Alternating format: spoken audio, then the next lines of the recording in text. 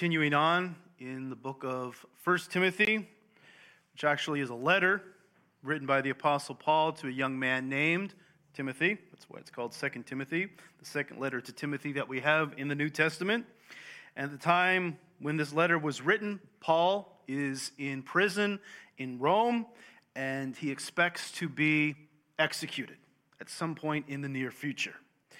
Timothy, meanwhile, is in the city of Ephesus. Paul has left him there in the church in Ephesus to deal with false teaching in that church. Not an easy task, but a necessary task. As we saw last week, as we drew out a couple of principles from the end of chapter 2, at the top of our list of what matters most, after, of course, glorifying God, people matter, truth matters. We started with the truth, then we talked about people mattering. So confronting false teaching is necessary because the truth and people matter most. The gospel is a thing because God loves the world. So 2 Timothy, the theme of the book is endurance. Paul encourages Timothy to endure when life and ministry get difficult.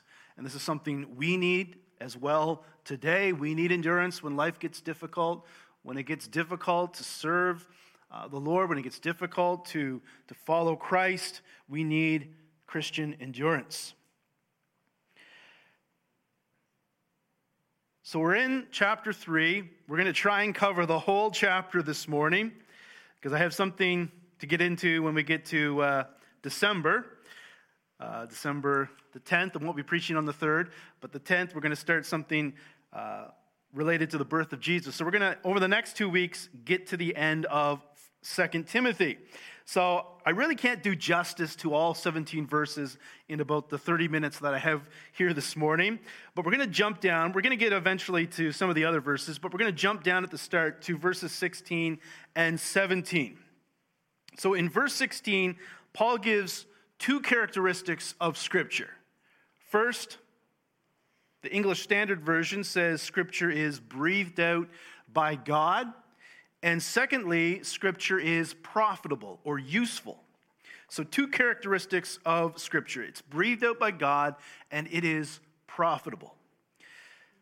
Now, the Greek word translated as breathed out by God by the English Standard Version is theopneustos. It's the only time this Greek word is found in the New Testament. Really, it's not found anywhere else outside of the New Testament during this time period when Paul wrote 2 Timothy. So many people believe that Paul actually invented this word. Other English translations, if you have a different Bible, you might see that it speaks of the Bible or Scripture being inspired by God or given by inspiration of God. There was a time, and this was influenced by the Latin Vulgate, and the King James Version was influenced by that, of course. Translations are influenced by English translations that come before it. But there was a time when inspire or inspired meant to breathe into. Now, when we talk about inspiration today, normally we think of someone being inspired to write a song or decor in a home inspired by, a certain era or a certain style of decorating. So when we think of the Bible being inspired by God, it's kind of unclear or vague what that means. Is it just like someone being inspired to write something? Well, obviously, this Greek word means more than that. We use it inspired in a metaphorical way today, not a literal breathing into. And so we might get a little confused when we read inspired by God. So the ESV gives a more literal translation of the Greek. Theopneustos, two parts to that. It's a compound word, God and breathed. And so quite literally, it means breathed out by God, or the NIV says God breathed. Scripture breathed out by God. So this means that Scripture comes from God. That's why we call it God's Word. What Scripture says, God says. All Scripture has been breathed out by God. The writer of Hebrews, in Hebrews chapter 3, verse 7, he quotes Psalm 95. And instead of saying the psalmist says this, he actually says the Holy Spirit says this. And so the writer of Hebrews understands that what Scripture says, God says. So even though there was a man, a psalmist as we might call him, who wrote Psalm 95, at the same time it is God's word. So what Scripture says, God says. All Scripture has been breathed out by God. In verse 15, Paul talks about the sacred writings. How from childhood he's speaking to Timothy or writing to Timothy, you have been acquainted with the sacred writings, which are able to make you wise for salvation through faith in Jesus Christ. He's probably referring to how he had been taught the Scriptures by his mother and grandmother, Lois and Eunice, mentioned in chapter 1, verse 5. The sacred writings refer to the Old Testament Scriptures. And here in verse 16, he talks about all Scripture. Now, we can't be sure of this, but it could be that Paul here is including New Testament Scripture with Old Testament Scripture and saying all Scripture, not just the sacred writings, not just the Old Testament Scriptures are breathed out by God, but all Scripture. Of course, the New Testament had not been completed by this time, but some of it had, and there is scriptural support for even the New Testament saying that the New Testament has been breathed out by God. We don't have time to get into it, but 1 Timothy 5:18 quotes a statement made in the Gospels referring to it as Scripture, and Peter in 2 Peter 3:15 and 16 refers to Paul's writings as Scripture. So all Scripture, Old Testament, New Testament, it's breathed out by God. It is God's word. What Scripture says, Old Testament and New Testament, God says. Scripture says, God says. It is God's word. Of course, written by men, but breathed out by God. We can't completely understand that, but what God's word says, or what Scripture says, God says. So Scripture, Paul says, it's profitable for four things. I don't think this is a complete list, but he mentions four things that Scripture is profitable for. First, Scripture is profitable for teaching. Second, Scripture is profitable for reproof. Third, it's profitable for correction. And then fourth, Scripture is profitable for training in righteousness.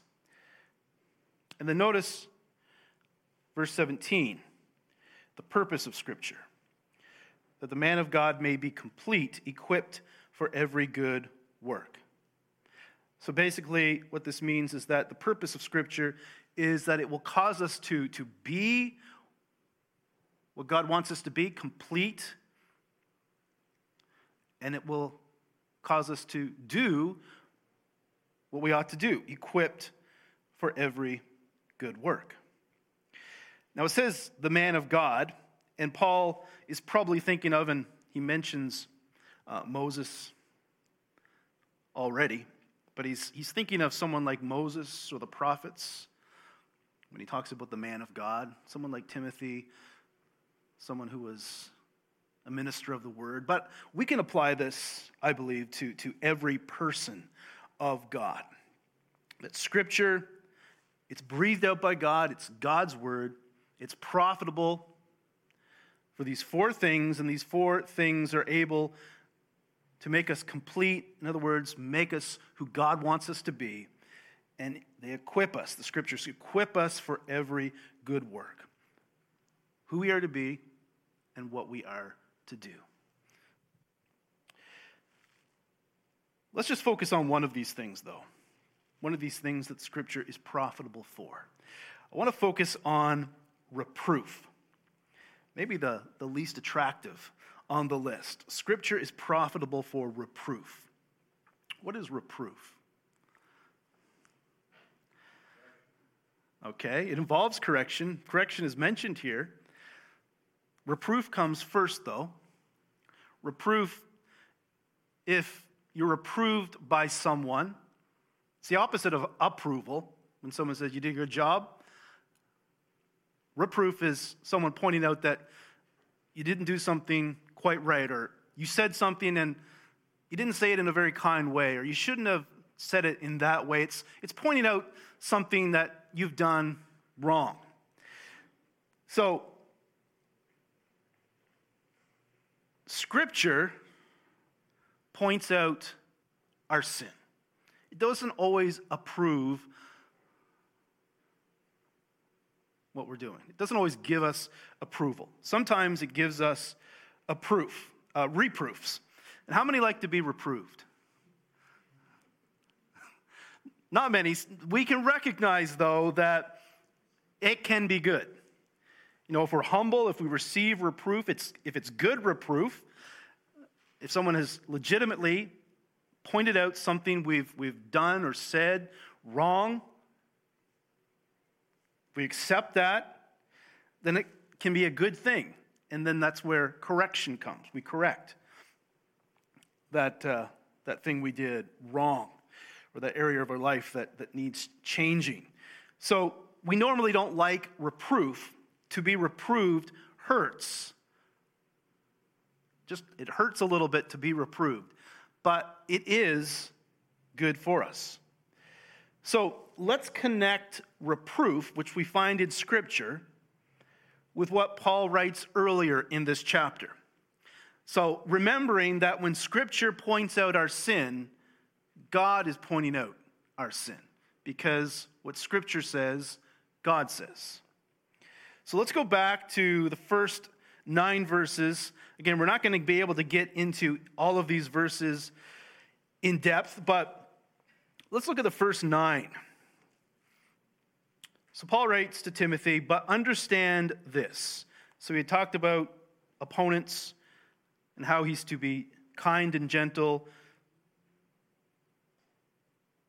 Perhaps God may grant them repentance leading to a knowledge of the truth, and they may come to their senses. But he says, understand this. He says, we need to be realistic. That's not always going to happen. In the last days, there will come times of difficulty. I know the NIV says terrible times. The last days. And we often think of the last days as something in the future. But if you read Scripture, what it says about the last days, really the last days began with Christ, especially his death, resurrection, and the coming of the Holy Spirit.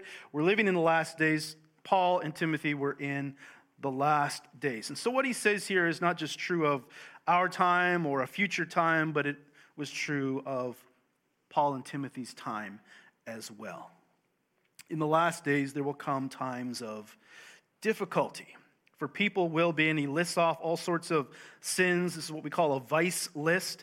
For people will become lovers of self, lovers of money, proud, arrogant, abusive, disobedient to their parents, ungrateful, unholy, heartless, unappeasable, slanderous, without self-control, brutal, not loving God, treacherous, reckless, swollen with conceit, lovers of pleasure rather than lovers of God, having the appearance of godliness, but denying its power. So he's probably here at the end thinking of false teachers who were inside the church. He says, avoid such people. For among them are those who creep into households and capture weak women, burdened with sins, and led astray by various passions, always learning and never able to come or arrive at a knowledge of the truth. I should clarify what he's saying here, because some of you ladies will hear weak women and think maybe Paul is referring to all women as weak. We don't know exactly what was happening that led him to write this, but he's talking about certain women in Ephesus. He talks about their past, burdened, a past involving sin, and this made them susceptible to what these men were teaching. They were leading these women astray. And so it's not talking about all women. It's talking about these women who are more susceptible because of their past.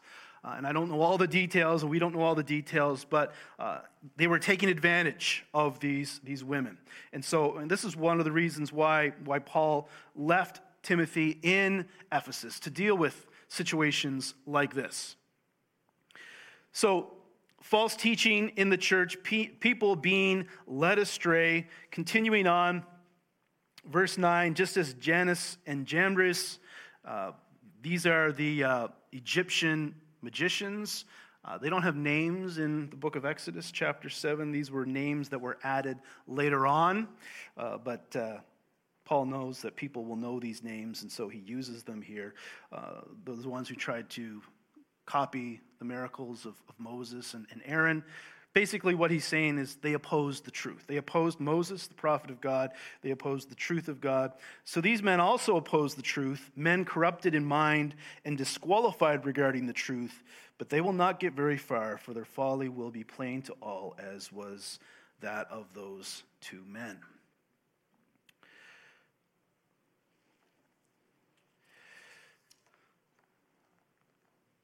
In verse 5, Paul says there are some people who appear to be godly, but they lack the power of God.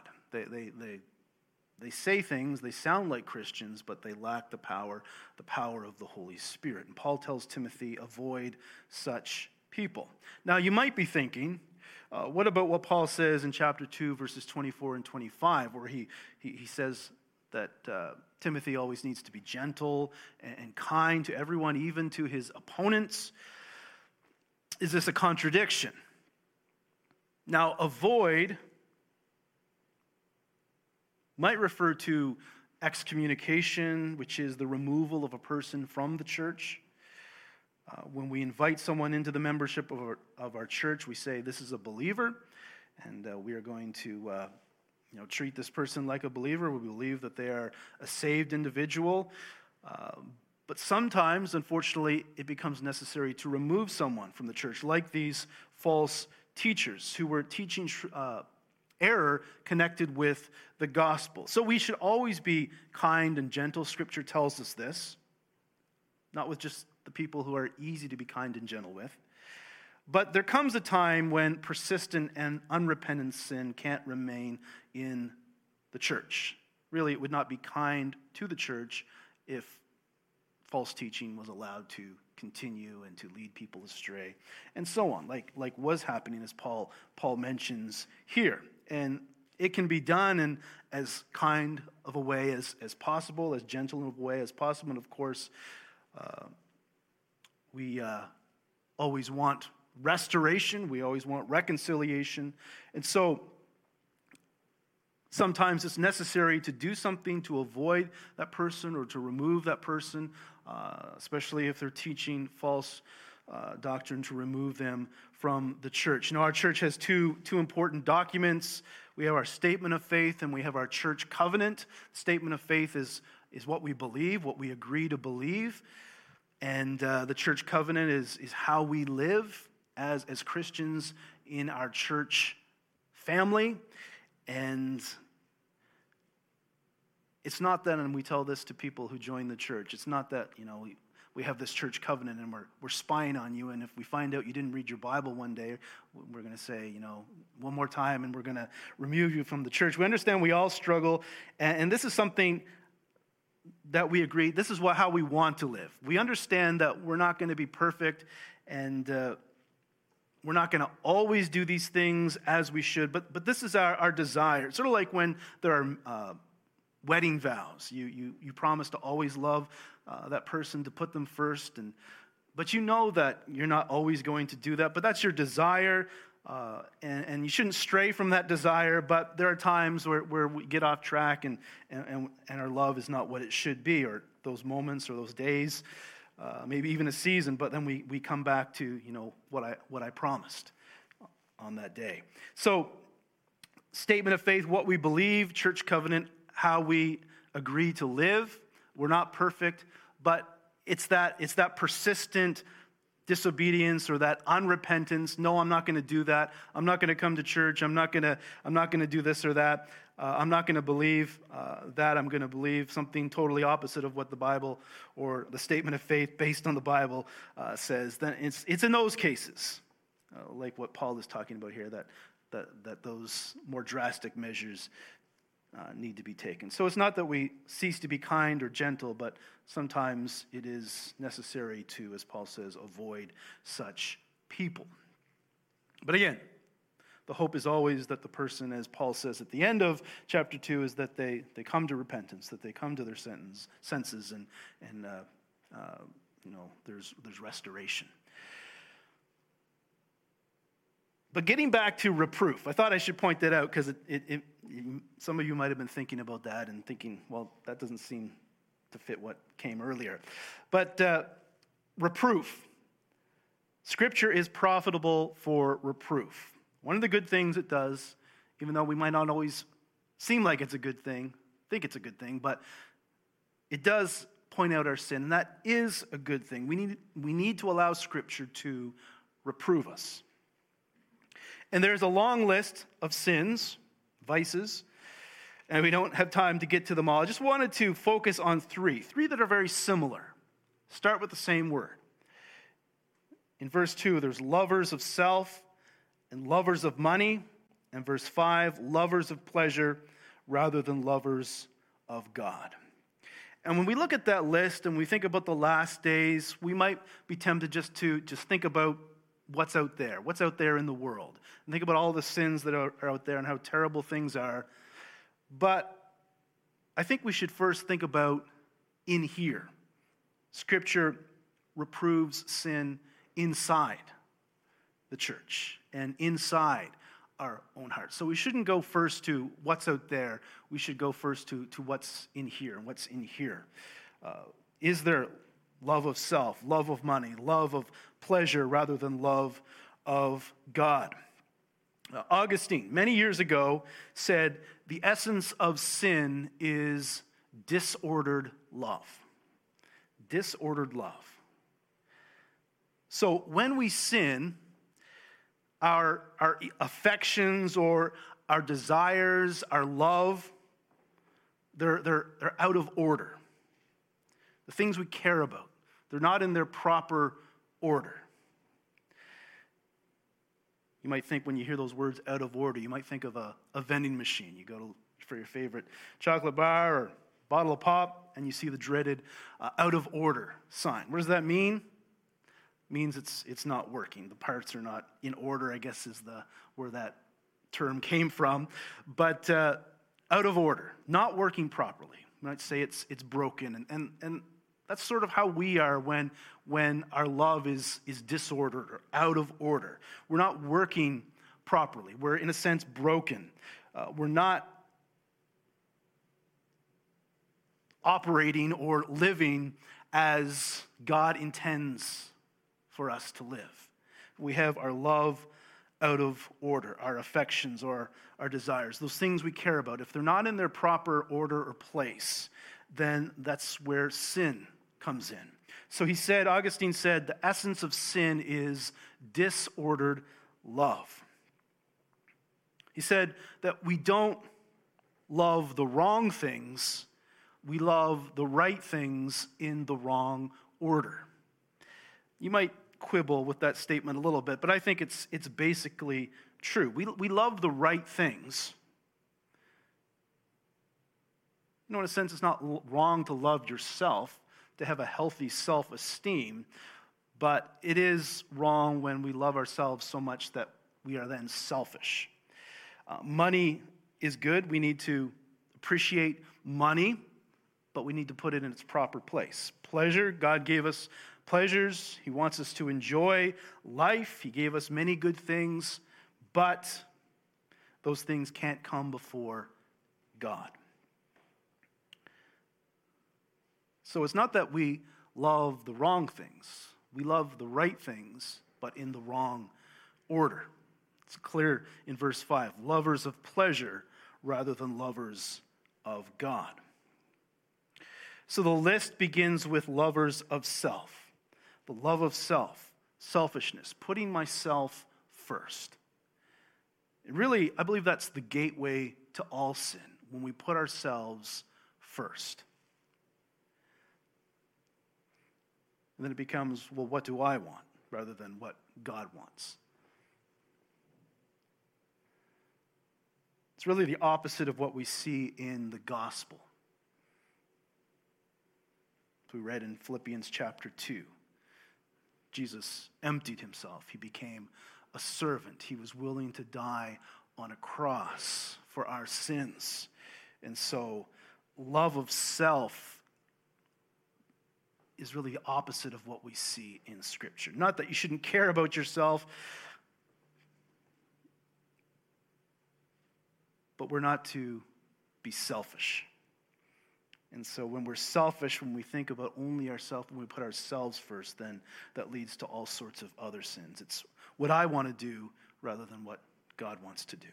What is the essence of obedience? The essence of disobedience or sin is disordered love.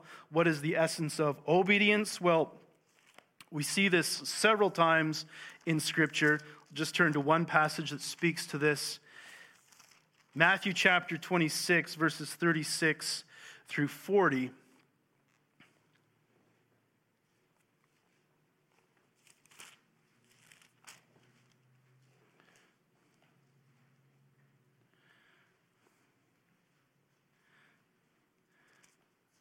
Pretty sure I have the wrong passage here. I could quote it if I want to. If I need to, I should say. That wasn't the right passage, but you might have guessed what the one is. When Jesus was asked, what is the greatest commandment? What did he say? I won't be able to quote it verbatim, perhaps, but he said, love the Lord your God with all your heart, your soul, your mind, your strength. That is the greatest commandment. And then there was a second commandment, love your neighbor as yourself. So he said, on these two commandments really hang all of the law and the prophets, referring to the Old Testament scriptures. So you could boil it all down, sum it all up with those two commands. That's what we are to do. That's the essence of obedience. That's the essence of following God's word. Love God with all your heart and love your neighbor as yourself. So that's love in its proper order. Loving God and loving others. So, thinking about reproof, how Scripture might reproof us. Probably no one here is going to disagree that God should be on the top of the list. That, the order of things is love God at the top. He's at the top. Love him with all your heart. And, when we think of others, probably no one would disagree, well, love your family. Love your spouse, love your children, love your parents, your brother, sister, whatever. Scripture says we're to care for these people. There are responsibilities. One of the reasons why we need money. And so no one's going to probably disagree that, God and, our family members, and we're also to love our neighbor as ourselves. The people that come to mind next is our church family. And maybe this is where we need a little reproof. We might think of our family here, our biological, our physical family, our family as we would refer to it. Those children, brothers, sisters, parents, here. And we might think of our church family as like all the way down here. But I don't think that's how Scripture has it. It's not that, our church family comes way below. What we see in Scripture is that we have many responsibilities. We talked about the church covenant. A responsibility to serve and to help and to care for one another. And it's up to us as members of our church family to examine our own self. And I'm not going to say what you should do and what you shouldn't do, or that every time the church doors are open that you should be here, that you should be to every single event. But we think about lovers of pleasure rather than lovers of God. Do we love pleasure more than we love our church family? Does pleasure consistently come before our church family? What Scripture says, God says. When Scripture reproves us, God is reproving us, and he places a very high priority in our lives to our church family, that we're to care about one another, we're to get to know one another, we're to pray for one another, we're to worship with one another. Do we have things in their proper order? The essence of sin is disordered love. Do we have our church family in its proper order in our lives? Or is it way down on the list, and if there's things I want to do, and again, I'm not going to tell you what you should do or what you shouldn't do, and I'd be hypocritical if I said, I never do something fun, rather than do something at the church or help out in some way. So I'm not going to be hypocritical and tell you to do this or that. But as I was thinking about this list, and lovers of pleasure rather than lovers of God, and disordered love, lovers of self, lovers of money, where does our church family fit into this list of the order of our love or our affections? Are you loving the right things in the right order? Of course, God wants us to enjoy the things that he's given to us, and we all have and I have many interests. I like to watch sports. I have hobbies, too many really. Probably waste too much time on those things. But we have lots to enjoy. Many of us have all sorts of interests and things we like to do. But at the same time, we need to have things in their right order. And God said, comes down to loving him first and loving others. And so do we have things in their proper order? And that's not just me talking to you. That's all of us needing to examine our own lives, our own hearts, and to see if Scripture reproves us in this way, or maybe there's something else in this passage that Scripture is pointing out things we need to change. And if Scripture is doing that, then again, God is doing that. So let's allow Scripture to do its work. Let's allow Scripture to reprove us. We don't like it, but in the end, it is good for us. So, getting our loves in the right order. Are we loving the right things in the right